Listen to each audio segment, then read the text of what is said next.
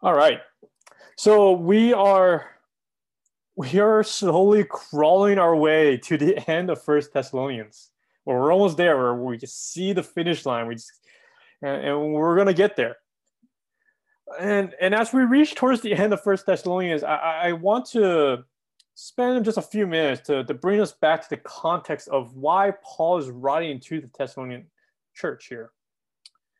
And so what we know from the Thessalonian church, and this is stuff that I've covered throughout the series, but I just want to bring us to a reminder so that it helps bring context to what we're going to see here at the end. And the Thessalonian church was a church planted by Paul during his second missionary journey. He spent a few weeks there before he was chased out by local Jews, and that seemed to be a common theme wherever city he ends up at. But because it was only just a few weeks, Paul left a very young church. It's a church that was young in his faith, and he left a young church alone in a town that simply hated the gospel that he taught. It's leaving a cub out there and being vulnerable to the wolves. And so Paul was worried about them. Paul was worried about the Thessalonians, and so he sent Timothy, a disciple Timothy, back to check up on this church. And to Paul's delight, Paul finds out from Timothy that the faith of the Thessalonians remains strong and healthy. And this is what caused Paul to write this letter. Now, even though the Thessalonians' faith was indeed healthy, it doesn't mean the Thessalonians didn't face any persecution or oppression. They definitely suffered a lot. And this fact was made known back in chapter 2, verse 14, where it tells us that the Thessalonians were being persecuted by their own countrymen, meaning by their own neighbors. And so Paul knew they were going through tough times. Paul also knew they recently lost loved ones. He spends the end of chapter 4 talking about how to grieve for those who have passed away. He also knows they worried. They were worried emotionally, fearing that the day of the Lord has already passed them. And so Paul comforted them, reminding them that the day of the Lord is still yet to come. The Thessalonians, they still struggle with their faith. And the reality of all this is that as faithful as the Thessalonians were, and we know from the beginning of this letter that the Thessalonians' faith, love, and hope was well known across the regions. As healthy as this church may be, walking faithfully with God in this fallen world is hard work. And we know this to be true ourselves, right? Let me ask you, how many of you are worn out from doing good? How many of you are feeling just burnt out? It's just getting tougher to get through each day faithfully. How many of you just struggle to find rest, to find a second to breathe? And even in the midst of a pandemic, we still find it very difficult to find peace and quiet for our own souls before God. And how many of you wrestle still with your emotions during this time? Your thoughts, and they're just kind of everywhere, and they keep hitting you at rapid pace, and they seem uncontrollable and untamable. The passage that we're going to look at tonight, the passage is meant to help center you. Center your heart, center your mind, a way to anchor yourself in God so that you may be encouraged to walk indeed a faithful life, a holy life before God. And the encouragement here, and that we want to find our passage in 1 Thessalonians chapter 5, verse 16 and 22, the encouragement here comes in the form of commands, comes in the form of imperatives, in the form of actionable items. Paul here isn't just simply encouraging Thessalonians with sound theology, which is great, but right now, Paul here is giving them instructions. This is how you put this theology into practice. And in verse 16 and 22, we will come across 8 imperatives, 8 commands that you ought to obey.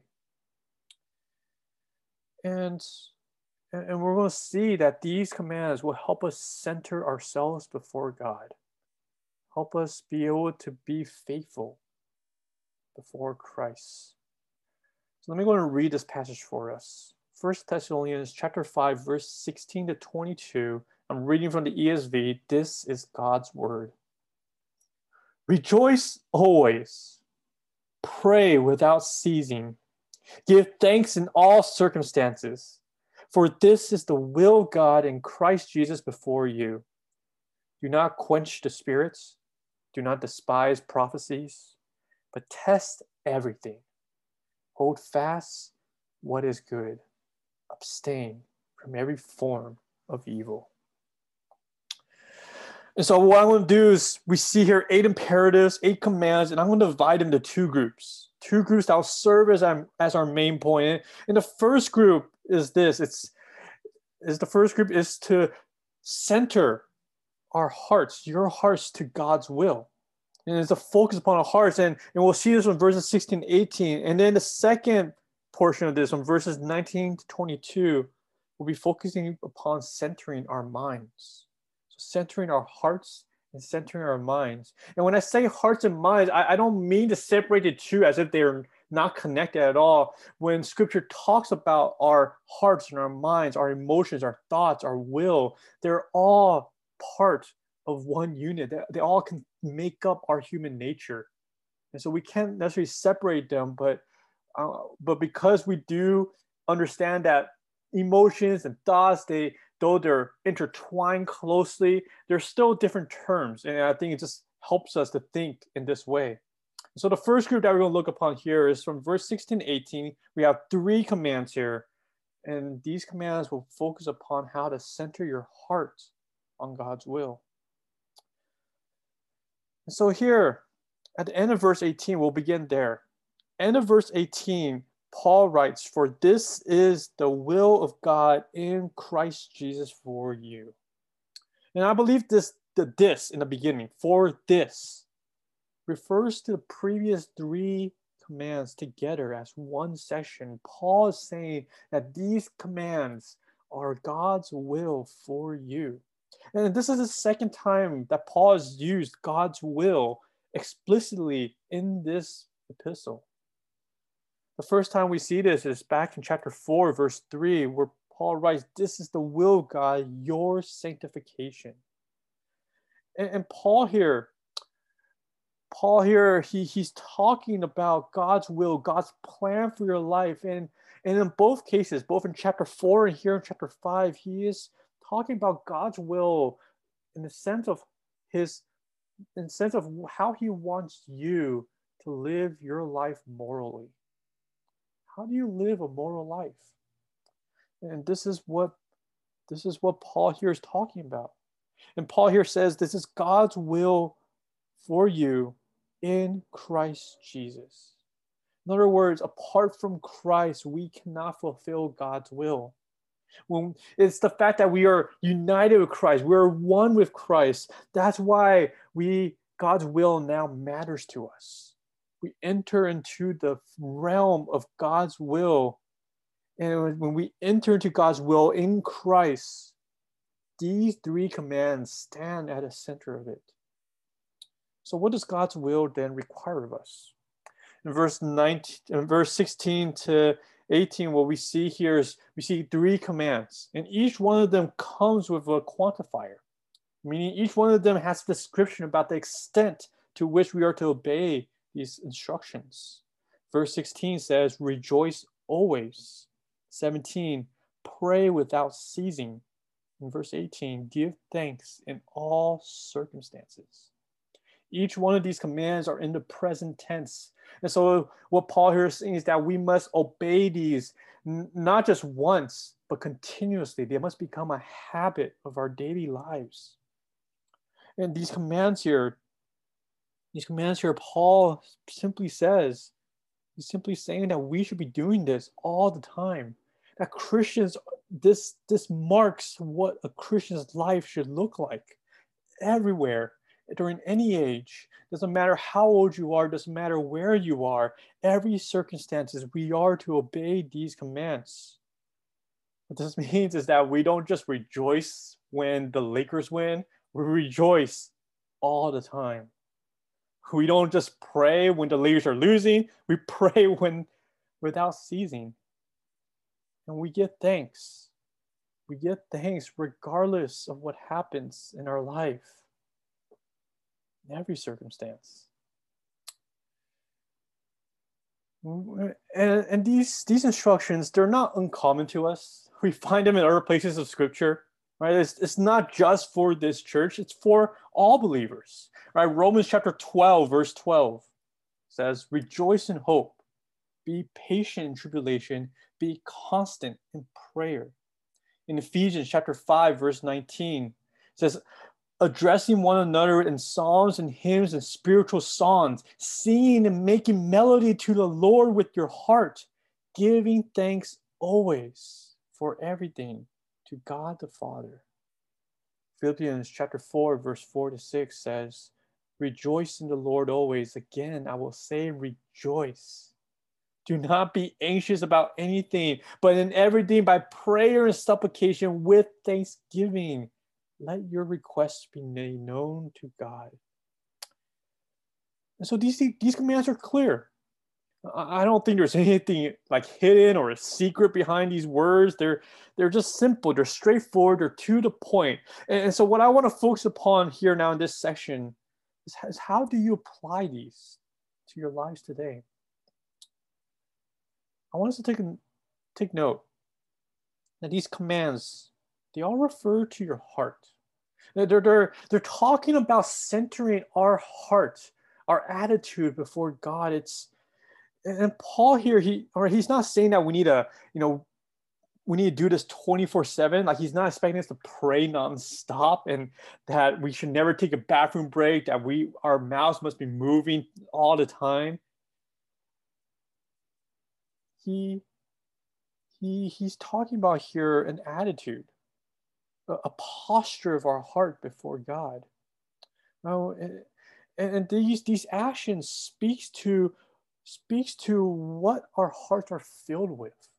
Is your heart filled with joy, with prayer, and with thanksgiving? Let me talk about rejoicing for a moment. Let's take that as an example. Right, the command to rejoice always. If you take the command at face value, it means you should never encounter a situation where you are not able to rejoice.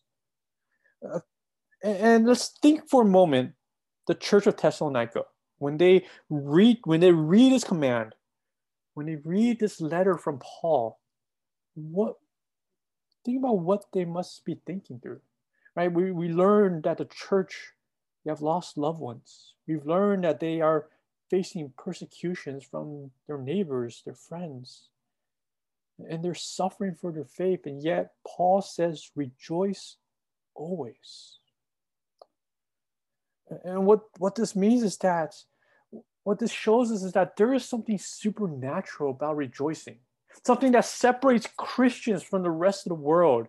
And Paul, as he's writing to the Thessalonica church, and as he's writing really to any church, he's showing them, he's telling them that as a believer, as a Christian, as a church, we all stand apart from the world. We stand different from the world. He emphasizes that throughout his commands, starting in chapter 4 of this epistle, right, that we are different from others. We are different from the unbelievers. And so when Paul here says to rejoice always, he's talking about a Christian life that's marked by a supernatural joy, a joy that cannot be extinguished. Now, you can't take a fire hydrant and put it out. And as we read this, we have to realize that and understand that Paul here, he's not saying that Christians should never grieve, they should never cry or shed a tear. I mean, he says back in chapter 4, verse 13, that you should grieve, but you should grieve not as others do who have no hope. In other words, there is a time to mourn, there's a time to weep, there's a time to cry, there's a time to rejoice, there's a time to give thanks, there's all of that. Right? And in Romans chapter 12, verse 15, Paul says that we should rejoice with those who rejoice and weep with those who weep. But I want us to take a moment and just think for a moment, why does Paul write them to rejoice? Why this command in particular? We just think about the entirety of Scripture. And I was thinking through Scripture, and I couldn't really think of a place like this. And if I'm wrong, you can correct me, you let me know. But does Scripture ever command us to just mourn? Like, without any context at all? Like, does Scripture ever say mourn always? To cry always?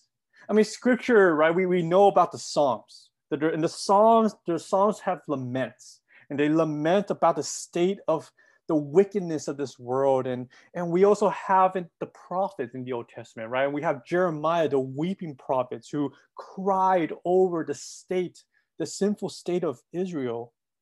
Even Jesus wept for Lazarus during his death. But nowhere in Scripture, at least as far as I can tell, tells us in a command form, in an imperative, in the form of an instruction to mourn, to just mourn. Instead, Scripture seems to say that it's okay to mourn, that it's not wrong to mourn because mourning is a part of human life. It's our reaction to the challenges of this world. Pain should indeed cause us to cry. But yet, Scripture, as Paul writes here, tends to give us a pretty straightforward command to rejoice. To rejoice. I mean, throughout the New Testament, there's this command to rejoice in our suffering. I mean, and if that's the case, and if we want to be well balanced, how come Scripture never says we should mourn in our celebrations? Scripture commands us to rejoice, to sing, to boast of our weakness, to cling to hope. And why is that? I believe it's because rejoicing is hard. Rejoicing in this fallen world is difficult. Rejoicing in the midst of trials is not normal. Rejoicing is a spiritual act. To rejoice in the Lord demonstrates that you are not of this world. That you may live in this world, but you're certainly not like the people who live in this, who are of this world. And I believe this is what Paul here is talking about. And what we ultimately get to see here is that the heart of joy, the heart of prayer, the heart of thanksgiving is a demonstration of our faith in God. To rejoice in any circumstance is to look at every circumstance straight in the eye and to say, you may take my earthly comforts, but you may never steal my eternal joy in Christ. What we see here in these commands, right? And remember, commands are actionable items. There are things we can actually do. The fact that this comes in the command form means that to rejoice in the Lord is a choice we can make. It is choosing not to allow grief and turmoil to be the determining factor of your spiritual state. It's to choose to hold on to hope and treasure Christ in the midst of all your trials. And this world around us, this society around us, they tell us all the time that we are who we are, we cannot change, but that goes against the gospel message, because the gospel message says, in Christ, you are a new creation. And because we are a new creation, our will that used to be in bondage to sin, meaning we are unable to rejoice in the Lord because of sin, in Christ, it says we are free. Meaning we're free now to make that choice to rejoice in the Lord. The same goes for prayer. Praying demonstrates your security is in the Lord and not in this world. It's an act of faith, depending upon God, trusting in Him completely, even when He doesn't seem to be present. It's to be persistent in prayer. to constantly go to God, even when times are hard. The same goes with giving thanks. To be thankful in any circumstance is to remember God's sovereignty, to remember His control over your life. And even in times when you may be feeling lonely, when you're feeling discontent, when things aren't going your way, you're just having a bad day, are you able to give thanks to the Lord? Thanksgiving is a demonstration of faith, saying that you trust in God and that God is working all things for your good. That comes from Romans 8:28. It's to be thankful in every situation. And so in the midst of your trials, in the midst of your suffering, in the midst of this time during COVID-19, when your emotions and thoughts may be running wild, how do you respond? How do you respond? You see, the test of our faith happens in these small and quick moments, right? To do the will of God isn't always this grandiose vision where we're going to go out and convert a whole tribe to Christianity. It happens in these small moments. It's the ability to take your uncomfortable feelings and say, I choose to rejoice. I choose to pray. I choose to be thankful for my situation. And at the end of the day, it's not to take every situation and say I can't show my tears. Again, Paul says it's okay to cry. He's encouraging you to be here as he is. When he says to rejoice always, to pray without ceasing, to give thanks in all circumstances, he's telling you to be what he says in 2 Corinthians chapter 6, verse 10, as sorrowful yet always rejoicing. Excuse me. And so to choose the center then, and I use that word to choose because these are actions, these are things you can do. You can choose to center your heart to the will of God, is to choose to have faith in God in every circumstance. In the second command here that we'll see, the second set of commands is to choose to center your mind around God's truth. And we see here in these next 5 commands in verse 19 to 22. And what we come across here in verse 19, Paul here writes, do not quench the spirit. Then in verse 20, he says, do not despise prophecies. And I believe these two are related, right? To quench something. To quench something is to extinguish it. And when we say to quench the spirit in the New Testament, the spirit is often described as a flame, a fire. So to quench a flame, right? To put out a flame, it requires an outside force, right? Though those brush fires in the hills weeks ago, they don't just disappear. It requires water, it requires sand, it requires work to be done to put it out. The implication here, do not quench the spirit, is that the church should not allow any kind of immorality, any kind of sin to enter in and quench the work of the Spirit.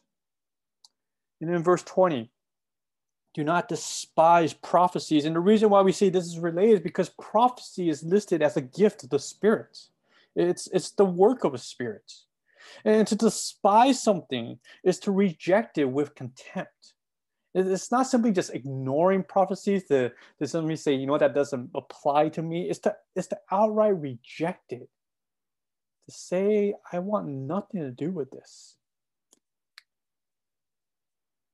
And so here Paul is saying, do not despise, do not reject prophecies in contempt. And let's talk a little bit about prophecy, because that's really controversial term.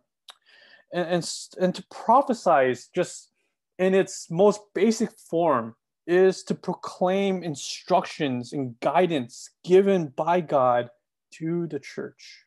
So so the modern day prophets, quote unquote, if you want, and People argue whether or not there are still prophets yet today, but there are places in Scripture that talks about prophecy as just simply speaking God's word. And so, if you wanted to relate that to today's terms, the modern day prophets are just those who proclaim God's word, those who speak God's truth in the form of instruction and guidance to others. And we get a sense of this because in 1 Corinthians chapter 14, it talks about prophecy as not just a random verse we pull out, but it's talking about prophecy as words from God that are used to edify and build up the church. And so to prophesy about something is to actually give a good message from the word of God that helps the church grow. And whether or not prophecy still exists today, what we all can agree upon is that prophecy still exists during the time of the Thessalonica church. And so let's just understand this within its own context. What is Paul trying to say here? What is he trying to tell the Thessalonians? And he doesn't actually give us much context. Right? All we see here really is just this command: do not despise prophecies. And I don't know, perhaps Thessalonians were maybe a conservative group and they were skeptical about all these different things people were saying. Or maybe the Thessalonians were allowing sin and immorality to enter that church and just stop the Spirit from working. And so Paul's saying, stop doing that. Be holy. Whatever the case may be, whatever the case we may think about the Spirit and the prophecies, what we do know is that this is God working. This is God working in the church. And at the same time, as people are hearing the word of God, as people are trying to grow in their faith, Paul here says in verse 21, he says to test everything. To test everything. And so it seems like what's going on here is that the Thessalonians were hearing a lot of different teaching going on in the church. Right? And we keep in mind during this time the New Testament hasn't been written yet. And so they're hearing all these teaching. There's new revelation happening as well, going as the New Testament is being written. And they're trying to figure out what is right and what is wrong. And so Paul here is informing them, test everything. Test them. Use discernment in what you're hearing. Examine it. Test every sentence, every word, and to test them against the standard of Scripture. Paul here, he's encouraging Thessalonians not just to be skeptical, but to use discernment in what they're hearing. And so what Paul here is getting to is that the Thessalonians, they should not reject every single thing they hear, just reject it outright. But instead, they should use discernment on what they should accept as truth and what they should reject as false. And this is true for us even today, right? First John chapter 4 gives us this reality that today we still face false prophets and false teachers all the time. In 1 John chapter 4, verse 1, John writes to the church, he says, "Beloved, do not believe every spirit, but test the spirits to see whether they are from God. For many false prophets have gone out into the world." And so false prophets are among us. 1 John chapter 4, verse 2, "By this we know the Spirit of God. Every spirit that confesses that Jesus Christ has come in the flesh is from God, and every spirit that does not confess Jesus is not from God." And so what we get here is that there are indeed false teachers in this world, and we all must be wary of them. And so we must then test everything. Test everything according to the standard of truth laid out here in God's word, to hold everything up in the light of Scripture and to see what comes through and what does not. We should be like the Bereans in Acts chapter 17, who held everything that the Apostle Paul taught them to the Scriptures. You should do the same with me tonight. And is what I'm saying true to Scripture? You should do the same when you're reading Christian books, even from the authors you trust. When you're reading blogs, test what they're saying to Scripture, because not everyone is infallible.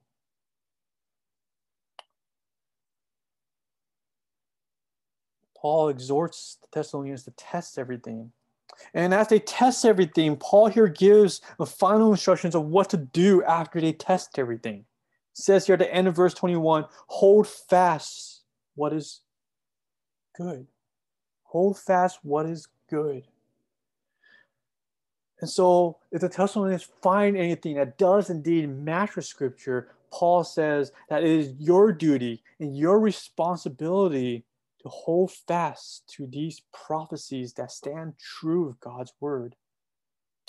And in verse 22, we have the opposite end, to abstain from every form of evil. And the word evil here it's a strong term. It's not the normal term for evil. It's a stronger term. It's not just something bad, but this evil is an active evil. It's active and destructive. It seeks to destroy.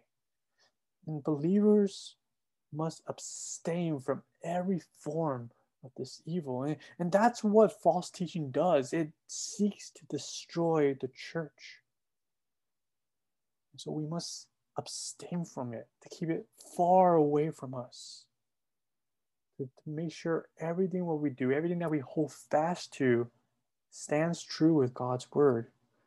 What we see here is that these actions speak to our minds being disciplined to honor God. It's the discipline of our minds to be able to filter out what is good and what is bad.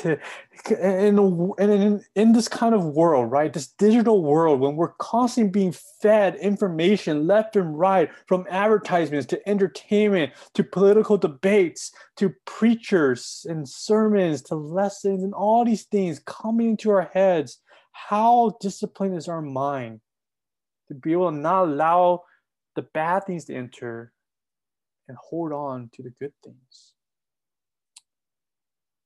And again, we know these commands. We know that we should hold on to what is good. We know we should put away all that is false. The question is, with these commands, are you doing that? Are you holding fast to what is good? See, when you sit through sermons, what happens afterwards? Do you simply sit through a sermon and think to yourself afterwards, well, that was nice. Glad I heard that today. Or do you actually sit through sermons processing, thinking, digesting the message? To see what you hear, to come to a conclusion whether or not this is true or false. And when you find out it is true, you find out what you're hearing from the preacher is true, do you hold fast to it? Do you hold on to it? Or does it slip out the next morning? Hold fast what is good. Abstain from every form of evil. This is something we must continue to remember to do. It's a commandment that we must obey. Do you truly hold fast to the truths of Scripture? Do you truly get rid of every source of evil that may enter into your life? And again, when we talk about all this stuff that relates to the mind, to truth, and how that impacts us, it does. The mind, the heart are connected. Think for a moment the first three commandments that we saw in verse 16 to 18. To rejoice, to pray, to give thanks. And guess what? If your mind does not focus and hold fast to what is true, what is good, do you think you're able to indeed obey these commands, to rejoice, to pray and give thanks? Let's turn this question around. If you truly do believe that God is good, and you believe that God is sovereign, you believe that God indeed loves you, why don't you rejoice, pray, and give thanks all the time? Why do you complain? Why do you grumble? Why do you allow your discontentment to grow? Why do you hold on to your anger, to your bitterness, to your despair? Again, Paul here, he's not writing out of context. He's writing to Thessalonians who are grieving. He knows that. And he's encouraging them. He's saying, listen to what is good.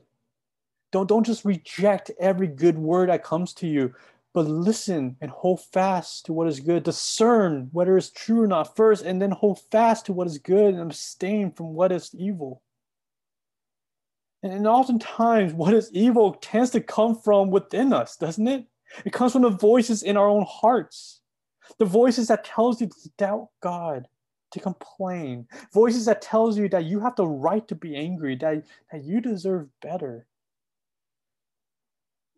When we choose to center our mind around God's truth, it helps us safeguard ourselves from sin, and it also enables us to pursue God. It's important for us to be able to discipline our minds and discern what indeed is true and what is not. And when we do that, it impacts everything of our lives, from how we feel to what we do, to how we go about each day, to how we make decisions.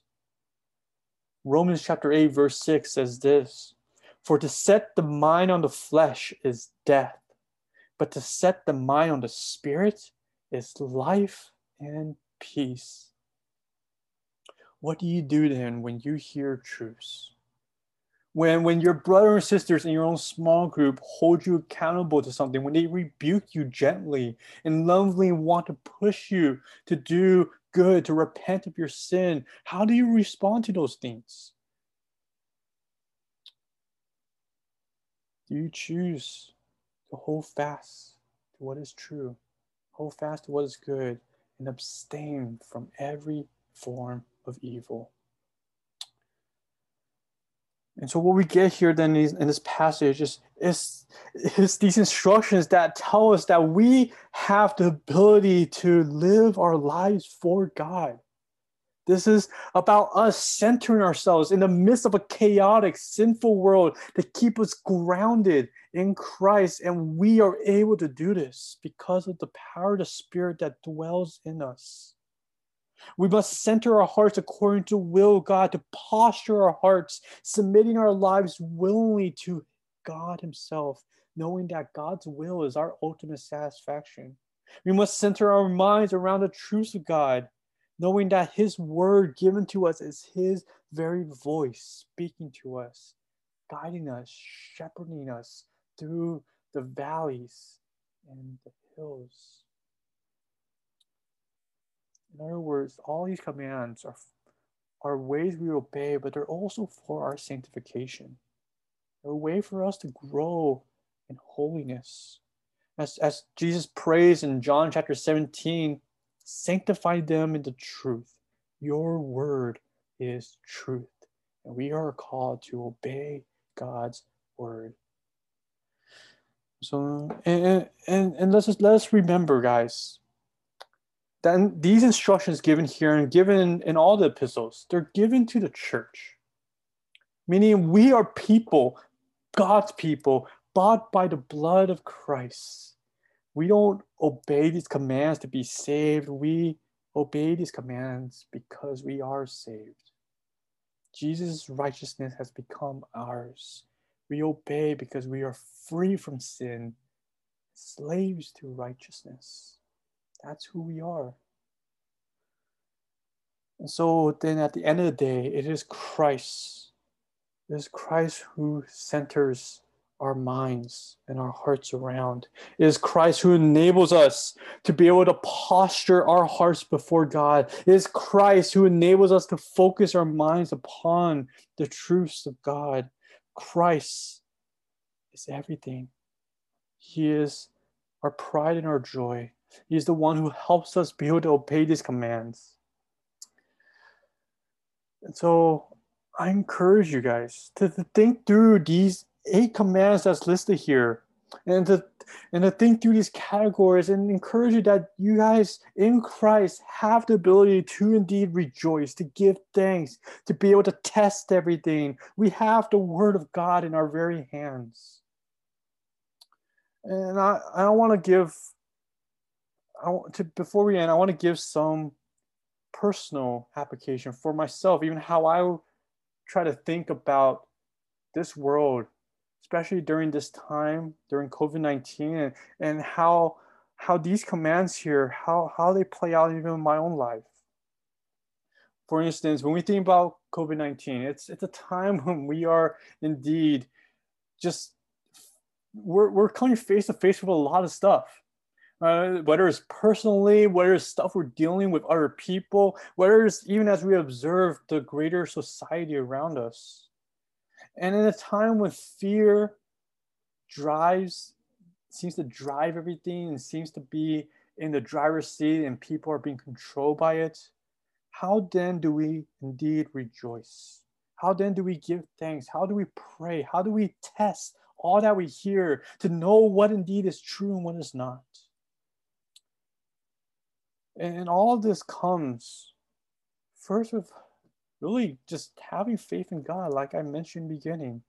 This starts with having a faith in God, faith in the sovereign and good God. And that helps us be able to discern a lot of things that are going on. But let me break this down to 3 categories. First, let me talk about people. During this time, as we are separated from our people, we get to now see people's hearts. What do they truly value? What exactly is going on in their hearts? And it's sad because I've heard of people who have struggled a lot during this time, people who may have struggled with their own faith, may have fallen into depression because just things just aren't the way they're used to, and it's hard to change, and it's difficult. And I've seen other people, their hearts, their true intention, the way they really treat the church, or the way they think about the church, and they think about people, they think about work, like all that stuff kind of gets revealed during this time. And the way that I think about it, to give thanks to God during this kind of circumstance, is that it really provides shepherding opportunity for us as pastors. And it provides shepherding ministry opportunities for you guys as well. And I give thanks for that. I give thanks to God that God has allowed trials to help us be able to shepherd people and truly get to their hearts. Not just talk to them at a surface level, but to really see what they're struggling with. And it helps me be able to pray for them, to know what to pray for, not just for their work or just to be able to read scripture more or pray more, but really pray for what they're struggling with deep down. And to be able to give thanks to God during this kind of time allows me to remember the goodness of God. We rejoice in that. Or we think about the church. And during this time, the church, because we're all separated, we really are challenged to rethink the doctrine of the church, our ecclesiology. And as we think about, ministries such as IT, or think about your small groups, and think about all these different things, it's really a time where we can really refocus ourselves to think about what exactly is our bare essentials, right? What is it that we need to keep? What is it that's actually keeping us back from really moving forward? It helps us think through all these things, and I'm thankful for that. I'm thankful for this time, because sometimes when we get trapped with this program and we're going week by week and it's rapid and it seems like we don't ever have time to slow down, we can easily lose sight of what's necessary for the church. And the reason why we're still meeting online and hearing God's words, because we believe what's essential is the preaching of God's word. It's the worship of the corporate body. And we're keeping that central. We're keeping that the focus of what we do. And yes, it's nice if we can do a lot more activities to be able to build more fellowship. And I encourage us to try to do that, but we are able to now refocus ourselves a little bit to remember what exactly indeed is essential of the church. At the same time, as we're all separate, I do believe God is preparing the church. He's sovereignly preparing the church for future persecution, for future times when the church will come under trials, when our biggest enemy is not just the COVID-19 shutdown, but it might be even us facing government and the society around us, facing what's being taught in our schools to our future generations. It gives us time to prepare ourselves for this future, to really think about our own faith and think, are we solidifying it? And when I think about all this and how God is preparing us for all these, for what may come, I'm thankful for God. I pray to God, and I'm able then to even think through and discern, okay, what is it that's essential to our faith? What is it that we need to completely hold on to? What is it that we need to remember and hold on to what's good and what is indeed true? And lastly, to think about society around us. During this COVID-19 pandemic, we definitely are able to now see the agendas of this culture, political agendas. It's up front, it's in our face. You know, all these websites are telling us to vote. And let me just get down practical a little bit here to even think about what does it mean to test everything, to think about what is indeed true and false.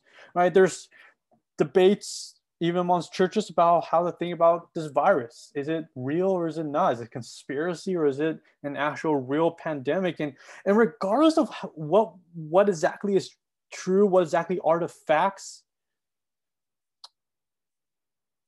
being in this time helps us be able to discern and see how people think, to see how churches think, to see how the secular world thinks, to see how conservatives think, how the liberals might think. It gives us time to not just talk about what is true and false in the realm of facts, but what is true and false in terms of their philosophy, in terms of how they interpret these facts. Is it what? And it helps us to be able to discern everything. Are they indeed interpreting facts and handling these facts according to the word of God? And if they believe this thing, are they following God's word according to that belief?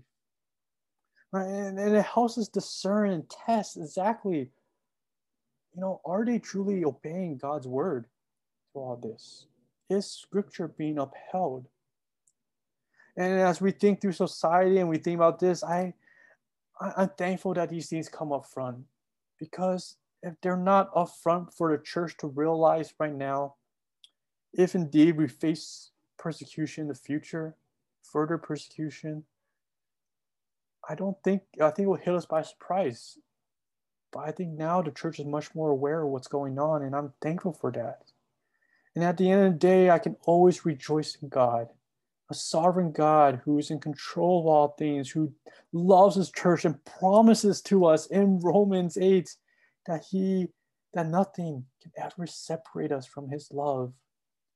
There is so much that we can do for God, and how we live in a time like this will say a lot about our faith. Will say a lot about us as God's people. When we look at these commands here in 1 Thessalonians chapter 5, we can easily breeze past them, but we take the time to think about what each of these commands may do for us if we were to apply them to our lives, especially now. It really enforces God's truth in our lives and helps us grow in our walks, and it reminds us, comforts us of the loving Father who cares for his church, and Jesus Christ, who died on the cross for our sins and was raised from the grave on the third day, so that his bride, the church, may be sanctified, may be secure, and one day that is guaranteed, we will indeed rejoice without any tears, any sorrows, a full joy, and we'll constantly be praising God in that final day. Let us continue to hold on to these truths, and let us live out our lives in light of these truths. Let me go ahead and pray. Father, I thank you for this time of your word, that we're able to gather here tonight and really see just how wonderful your commandments are. Lord, we are indeed thankful. We are thankful for you, Lord, that you indeed have chosen to love wicked sinners like ourselves. You have chosen to give us your Son. Lord, what a wonderful gift that is. Thank you, God, for loving us. And so, Lord, let us then hold fast to you.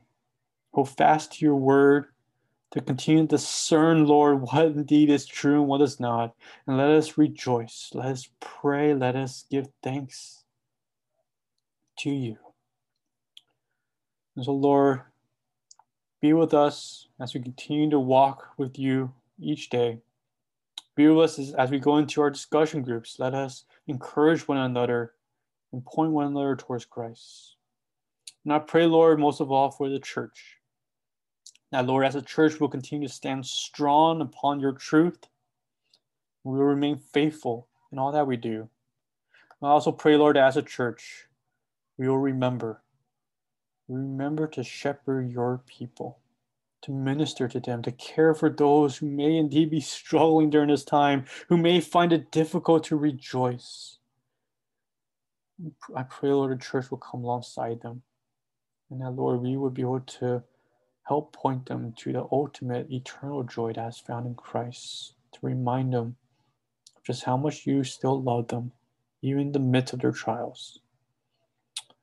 So, Lord, I pray that we will just be that as a church, as a fellowship, as a body. Be with us during this time. I pray this in your name. Amen.